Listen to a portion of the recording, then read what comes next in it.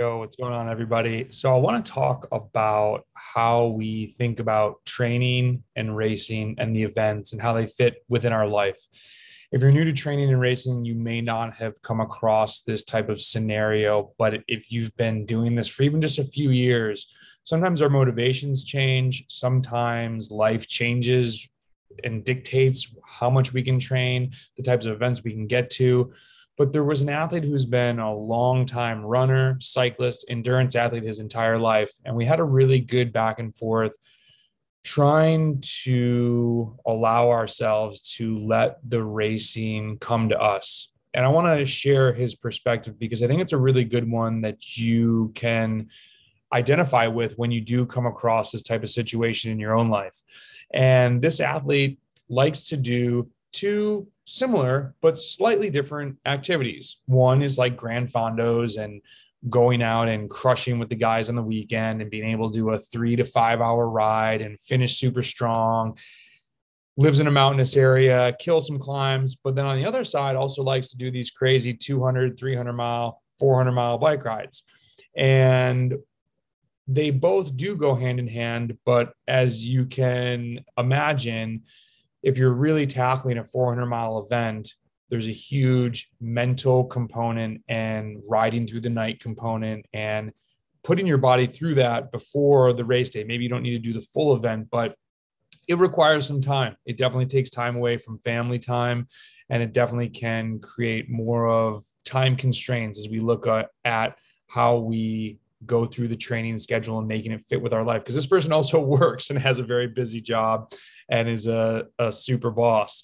So I want to share part of this email. And we were looking forward, this exchange actually happened at the end of May. So we were looking forward to the summer months and wanted to nail down, what exactly were we targeting and how do we best implement the workouts to push forward success, whether he's going super long or just crushing with the guys on the weekend.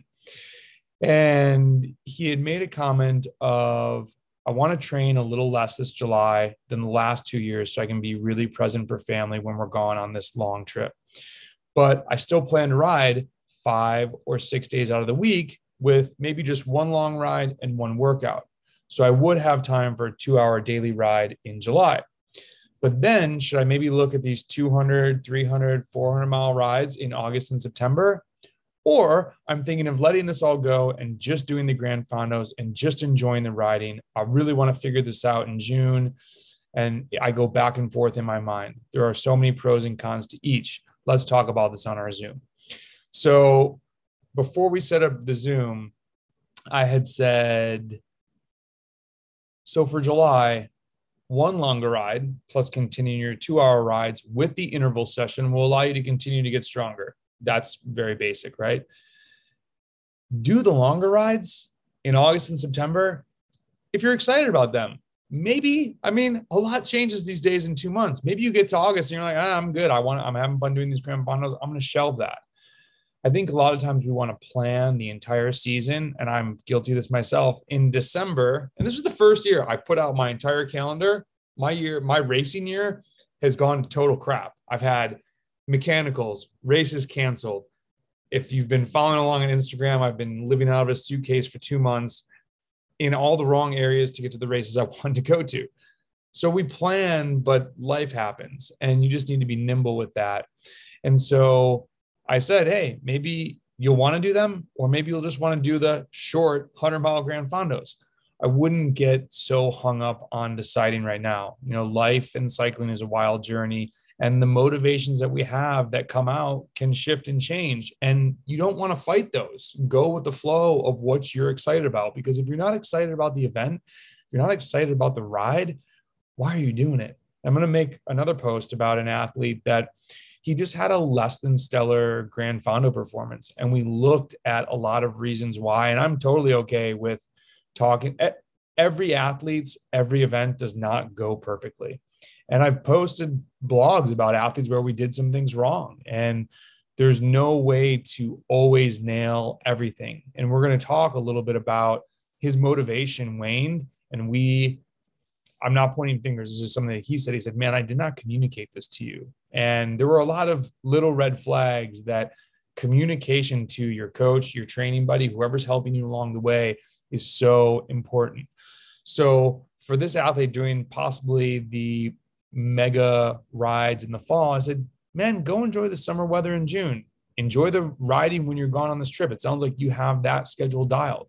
Embrace the time up there. Enjoy the new schedule. You're super pumped about the extra family time you're going to have. And then see where the chips fall. Either way, both options are awesome. There's not a win or a lose. So while there's pros and cons to weighing the two, they're both you enjoying the bike. This is supposed to be fun, and it has to be fun. I cannot stress that enough. Whether you're trying to complete your first Gran Fondo, whether you're just starting training, or whether you're going for a national championship, if I'm not having fun on the bike, something's wrong, and I'm trying to win a national championship.